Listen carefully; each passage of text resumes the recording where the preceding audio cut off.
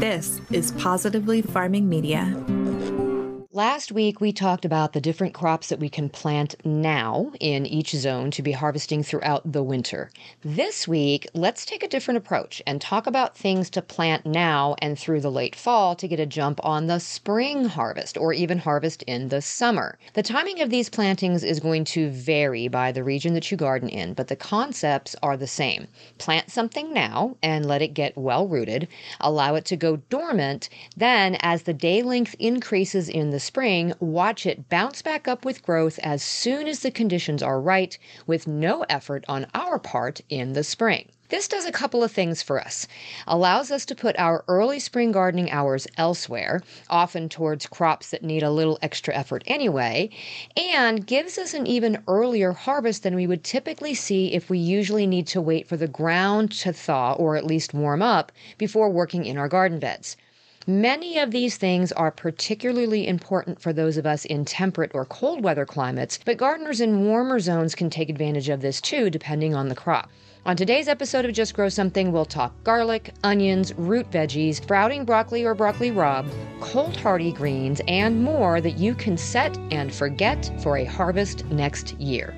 Let's dig in.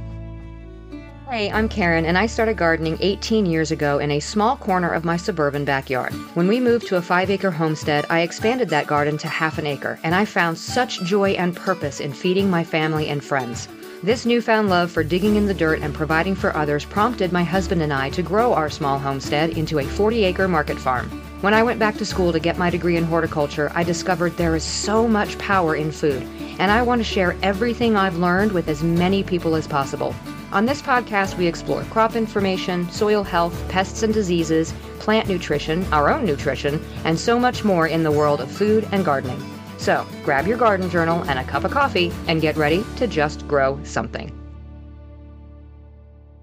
When you need mealtime inspiration, it's worth shopping Kroger, where you'll find over 30,000 mouth-watering choices that excite your inner foodie. And no matter what tasty choice you make, you'll enjoy our everyday low prices, plus extra ways to save, like digital coupons worth over $600 each week. You can also save up to $1 off per gallon at the pump with fuel points. More savings and more inspiring flavors make shopping Kroger worth it every time. Kroger, fresh for everyone. Fuel restrictions apply.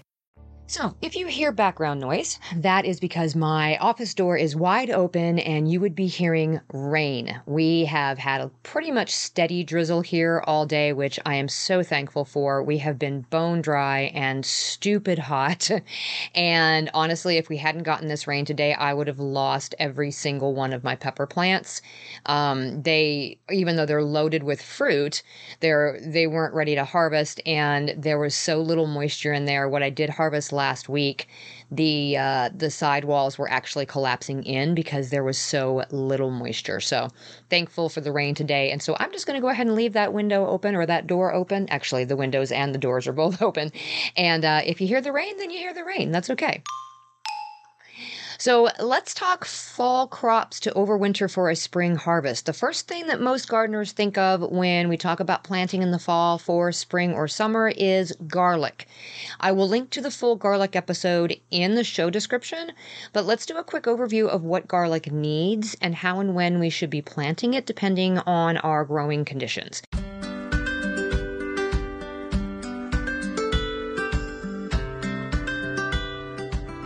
So there are two different types of garlic. There's hardneck and softneck. The most obvious difference between these two is their appearance. So the hardneck garlic varieties are going to have that long flowering stem that grows through the center of the bulb. That's called a scape.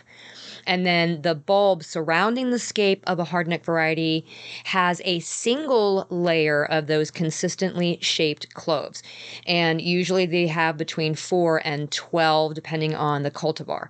The softneck varieties, on the other hand, they have a much larger number of cloves, and this is because usually the softneck varieties are not uniform in shape, and they are formed in 2 or more layers in the bulb, and each of those is wrapped in their own skin. So you're going to get between 8 and 20 cloves per garlic. That's one way to tell the difference between the hardneck and the softneck. The other one is that the softnecks don't usually produce a scape, which is likely why they produce more cloves in each bulb. That's kind of an evolutionary tactic for reproduction, which is great for us. But do know that in times of environmental stress, I have had softneck varieties actually produce a scape, and subsequently those have had smaller bulbs. Generally speaking, hardneck varieties are going to tend to grow better in areas with colder winters. They require a greater period of vernalization than the softneck cultivars. So that vernalization is that amount of cold, the cold period where the plants not only go dormant, but they have to be exposed to a certain number of days below a certain temperature, or they're just not going to produce properly. So in garlic, if it's not cold enough for long enough, for the hardneck garlic, it means fewer cloves or none at all. So this is why it's recommended that you plant your garlic in the fall and then you harvest it the next spring. Softneck varieties don't require as much vernalization. They tend to perform okay in areas where the winters are mild. Where we are in zone 6A, we can grow both the hardneck and the softneck. I usually do grow both just to kind of cover my bases a little bit. The softneck tend to have much more heft to them, but the hardneck have a stronger flavor. But sometimes we have a really mild winter and the hardneck just doesn't do very well. So I always have the softneck available to make sure that I'm getting garlic. Plus, if you want to make garlic braids, softneck are the ones that you want to go for. Now, you're going to find a lot of suggestions online about when you should plant your garlic, but just remember that this is going to depend on your particular gardening environment. So don't blindly follow a specific date just based on your growing zone. Cold temperatures are what prompt the garlic clove to start growing its roots.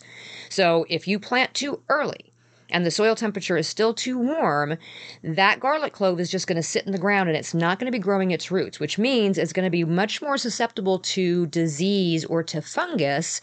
And if you have any rains that saturate the soil during that time, there's no roots to take that water up. So essentially, those cloves are just sitting in water and they're going to rot right there in the ground.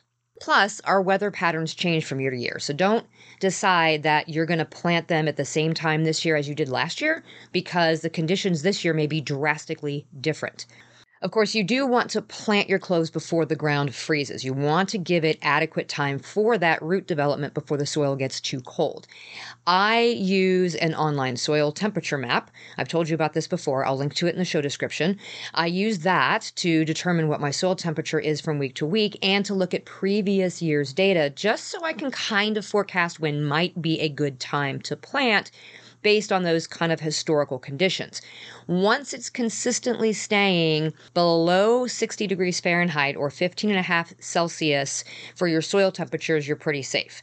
I try to look at the temperatures that are like below 55 Fahrenheit or 12.8 Celsius just to be on the safe side, because here we have such wide swings of temperatures that can last a week or even longer sometimes, and that causes the soil temperatures to warm back up again. Now, obviously, you can just go out there and use a soil thermometer to keep track of your daily soil temperatures, which I do once I've decided on a planting date. And then I go out and verify that soil temperature a day or two ahead of time to be sure. But using the online tool is an easy way to check when I'm too busy to be going out at 10 a.m. every day to check my soil temperatures. So all that to say, just don't blindly follow a chart that you find that tells you when to plant. I am going to give you some approximate planting dates by zone, but I would use these just as a guide for when you should have your garlic bed prepared, and then go by the current year's weather conditions to make your final decision, okay? So like in zones 1 through 3, you're looking at planting or having your garlic beds ready in early to mid-September. Zones 3 through 5, we're looking at late September to early October. Zones 5 through 7, we're looking at mid to late October. Now, I'm in 6A, like I mentioned, and sometimes I don't put mine in until the first week in November because it's exceptionally warm some years. I think this year is not going to be much of an exception to that, considering how warm it's been. But if we have some sort of a dramatic change between now and then, I will plant earlier. Typically, mid-October is fine, but last year the soil temperature was still 65 Fahrenheit on October 24th, so I waited. So again, keep an eye eye on the average soil temperatures leading up to your predicted date, and then test your temperatures for a couple of days before planting just to be on the safe side. And then zones 7 through 9, you're looking at late October into November. And zones 9 and 10, late October into December. And you guys are going to need to make sure that you are selecting soft neck garlic types because they need less cold vernalization in order to be able to develop those bulbs. Hardneck varieties need 4 to 6 weeks of cold temperatures below 40 to 45 Fahrenheit in order to develop those bulbs. The softneck garlic isn't as picky, which is why they grow better in warmer temperatures.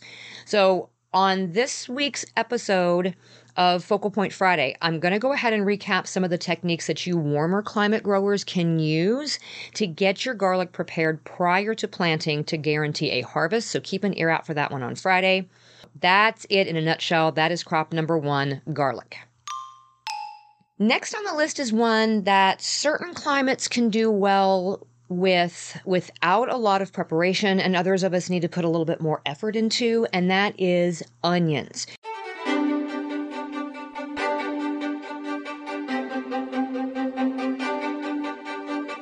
Now, usually we're talking about planting onions in the very early spring, as soon as the soil can be worked. If you are in a warmer area, you can most certainly plant onions from seed or sets in the fall. And if you're in a colder climate, you can do this with extra protection over the plants. I generally recommend doing this from sets. I will link to the full onion episode in the show description. But when we're talking about fall planting, I would highly recommend we're looking at choosing day neutral onions because they can adapt to the different day lengths and climates better and are more likely to form those bulbs.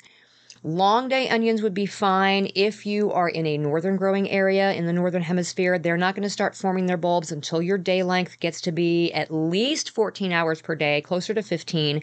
And that gives your soil a chance to warm up a little bit in the spring too. But for everybody else, I would really say day neutral is going to be your best bet for a fall planting. Now, if you're in a warmer climate, you can direct sow your onions from seed, or you can plant onion sets. So remember, the onion sets are just tiny little onions that have started to bulb a little bit, and then they prematurely stop the growth so that we can plant them later. And then once they resume growth, they very quickly develop a full bulb if they're in the right climate. This is a very easy alternative to seeds, but they aren't always available in all areas in the fall. I prefer these to seeds for a fall planting, but that's because of my climate. If I lived somewhere with milder winters, then I might choose seeds. If you are one of those mild winter climates, then let the onions go ahead and grow throughout the winter. In colder regions, you're going to need to protect them with mulch or row covers while they're dormant. And in very cold climates, like you folks that solidly see frozen ground for several months, you're going to want to cover with very heavy mulch and then row covers and then likely some caterpillar tunnels of like greenhouse plastic to be sure that the bulbs don't get damaged. This is one crop that you may want to skip if you are colder than a zone 5 or 4. Unless you're sure you can really protect those bulbs. Bulb onions are generally cold hardy down to about 5 or 10 degrees Fahrenheit, so this should tell you how much protection your bulbs will need through the winter and then help you decide whether or not you want to tackle this one or not. In any case, once the day length increases and your temperatures begin to warm in the spring, you're going to want to uncover the plants and let them continue growing as usual. You will likely have a much earlier harvest this way, and oftentimes you'll get larger onions. Just be aware that in some climates, you're likely to lose a few over the winter, and that's okay. I've been known to not cover them well enough, and the freeze-thaw cycle here caused a lot of them to rot, but when I do it right, it works out very well. Now, in cold areas, the onions need to be planted about 4 to 6 weeks before your ground begins to freeze in order to be able to get them harvested as full-size bulbs in the late spring or the early summer. This is why sets are a really good idea because they get settled in and they get to start getting rooted before the ground gets too cold, kind of like garlic. Now, if you're in a warmer area, seeds are just fine. I find that I can kind of skirt the edge of the frost date a little bit here, and my fall onion sets are actually on their way to me now. I kind of got them ordered a little bit late. So I'll be getting them in at about the 4-week mark, 4 weeks before our first anticipated frost. If you're further north than me, then you really probably need to get a move on and get your sets planted. And the benefit to planting now, rather than starting fresh in the spring while the ground is still cold, is that these fall planted onions are already established. So when they come out of dormancy, they'll have established root systems, and those bulbs are already going to be developing, which means earlier harvest and then most times, like I said, bigger onions. If you can't find onion sets near you right now, I will link to Sprout Mountain Farms in the show notes because that's who we got ours from, and I know they are still taking orders through like November or whenever they run out. Fall is the perfect time to start creating better soil and increasing organic matter in our gardens for next season. A great way to do this is with cover crops, and True Leaf Market has an easy way for home gardeners to do that with their garden cover crop seed mix. These cover crops are proven to boost nitrogen content in the soil while improving weed suppression, erosion control, and soil structure.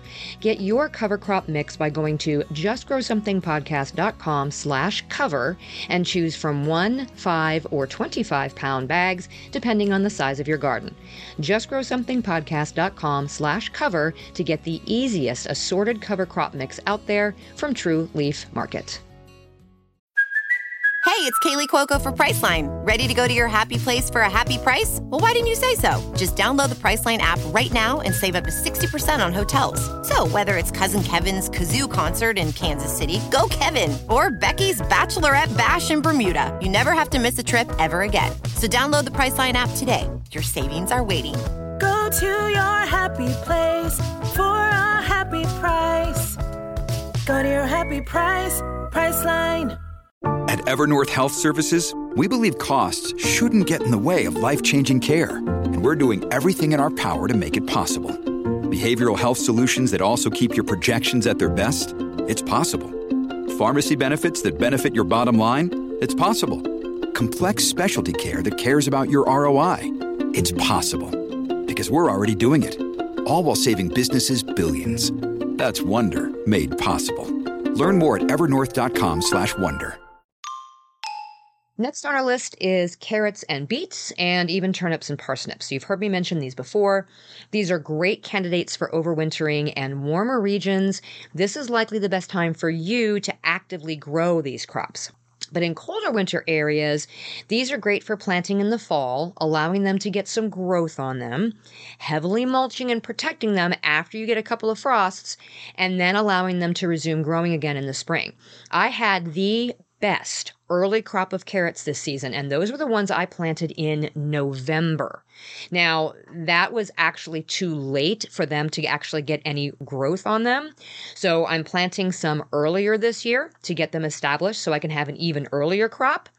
And then I'll do the November planting again to get a slightly later crop, and then a regular spring planting for a third crop. So for a crop that gets to start growing a little bit before dormancy, you want to plan ahead and get them seeded, especially for the carrots, a good 4 to 6 weeks before your first frost, because they can take a little while to germinate. If that's already passed for you, then you have that other option. So last November, I direct seeded my carrots after my soil had frozen solidly in my raised beds, and I kept the soil uncovered while we went through a couple of freeze and thaw cycles. This is called frost seeding, and it uses the natural heaving of the soil during those freezes to draw those seeds down into the soil when it thaws. So then once the seeds had worked their way naturally down into the soil, I mulched them really heavily, and then I just left them until spring. Once the soil began to warm up, I pulled back the mulch just ever so gently to see if anything was sprouting, and it was. So I loosened the mulch up a little bit so that the seedlings could break through, and then I just left them all alone. Eventually, those carrot tops started poking through, and I had a fantastic early harvest of carrots, about 3 weeks earlier than the spring planted ones I did in the next beds over. I highly encourage this method, and I'm going to be doing that with beets this fall as well. So if you can get them in early enough in order to be able to get them established and a little bit of growth on them before your frosts hit, great. But if you've already passed that mark, don't fret. You have that second option that I just described where you can go ahead and do that frost seeding and still get a much earlier harvest in the spring. The next crop to seed in fall and harvest in spring is hardy greens. So spinach, kale, and collards are all really good options for overwintering for a spring harvest. This can be done in one of two ways. Either we plant them early enough so that they get to maturity before our first frost or before our Persephone period kicks in, and then we can harvest from them for part of the winter and then leave them to continue their growth in the spring. Or we can plant them a little bit later so that they get some growth on them, but they aren't fully mature. And then we'll cover them up right after the first frost and just leave them alone until they start regrowing in the spring, and we can have our first harvest then. Your approach on this is going to depend on your climate. If you're in a warmer area, you can actively be harvesting all winter long, and then leave those plants alone for a little bit at the beginning of the spring so they can put on one more good flush of leaves for a final harvest before it gets too warm and they want to bolt. In colder climates, I like to have them get to maturity, harvest partway through the winter, cover them really well once it starts to get bitterly cold, and then let them regrow in the spring while I plant a successive crop right alongside them. Now, if you're in a much colder region than I am, you're likely going to want to get them growing and then cover them up pretty early to protect them for spring growth. And if your area stays relatively cool for most of the growing season, you likely won't need a succession planting in the spring because there's going to be less likely chance that they're going to bolt early on you. You might not need to plant another one until the late summer. Now, here's a bonus for you if your winters are cold, but you can provide some crop protection. This isn't really a green per se, but you can plant rapini or broccoli rabe or some sort of heirloom sprouting broccoli type in the fall and harvest in the early spring. You can sow the seeds 2 to 3 weeks before the first fall frost. And when the seedlings germinate, cover them with straw mulch and in really cold areas, some frost cloth and those little greenhouse tunnels. The plants are going to survive the winter, and then they're going to begin growing again as the daylight hours lengthen, and they will be ready for a very early spring harvest. Just make sure you do this in well-drained soil to prevent root rot while the plants are dormant. This can actually be among one of the very first crops that you harvest in the spring because warm temperatures are actually going to cause those plants to bolt and send up those flower stems. So that is one more thing that we can plant in the colder regions and be able to harvest first thing in the spring. And then finally, let's talk about cover crops. This isn't necessarily something we're going to plant and harvest to eat, but it is something that we should be planting now to utilize through the winter and into the spring to help our garden regain nutrients and build a healthy soil. I did a cover crop episode earlier this year, and I'm going to do another one again in a few weeks specifically about fall and winter cover crops because there are a lot of things that I didn't cover in that first episode. But in general, having a cover crop in place over the winter is a fantastic way to not only protect that topsoil from erosion, because the crop acts like a living mulch, but when we terminate that crop the following spring, we leave that crop residue in the ground and on top of the soil, so we're putting nutrients back into the soil that was pulled out the previous growing season. There are a whole host of benefits to these cover crops, and now is the time that we want to be putting them in the ground. So I did a spring crop and then a summer crop in one of my fields that really needs some help. And now I'm ready to sow my fall planting of some daikon radishes to leave throughout the winter. So take a look at True Leaf's selection of cover crop blends from the link in the show notes. Their garden mix is a great starting point for a fall cover crop without having to go down a rabbit hole of research to figure out what to plant in your area for the winter. Okay, to recap, things that are great to plant in the fall for a spring or summer harvest: garlic, onions, carrots, beets, and other root crops, Hardy greens like spinach, kale, and collards, plus those bonus sprouting broccoli or broccoli rabe in some areas, and cover crops. Now, the biggest benefit to all of these, well, except maybe the cover crops, is that we often have a little bit more time to attend to the garden in the late fall when the summer crops have kind of given up, but the soil is still warm and workable. It gets those seeds or those sets or those cloves or whatever it is that we're planting off to a really good start, and it gives us more time in the spring to devote to the more time-sensitive crops or tasks that can't be completed right now. In this way, we avoid some of the chaos of the spring rush by already having some of our crops in place and ready to go ahead of time. Listen, if you found value in this episode, will you share it with a friend? It's a great way to keep the podcast going, and it brings in new sponsors to help offset the costs and the time of sharing all this info, and it's absolutely free for you to do so. I greatly appreciate those of you who are sharing these episodes and putting them out on social media too. It really does mean the world to me, so thank you so much. Until next time, my gardening friends, keep on cultivating that dream garden, and we'll talk again soon. You just finished another episode of the Just Grow Something podcast. For more information about today's topic, go to justgrowsomethingpodcast.com, where you can find all the episodes, show notes, articles, courses, newsletter sign up, and more. I'd also love for you to head to Facebook and join our gardening community in the Just Grow Something Gardening Friends Facebook group. For it to be able to do its root development befoil. Now, you do want to plant the roots. No, they're not roots, they're cloves.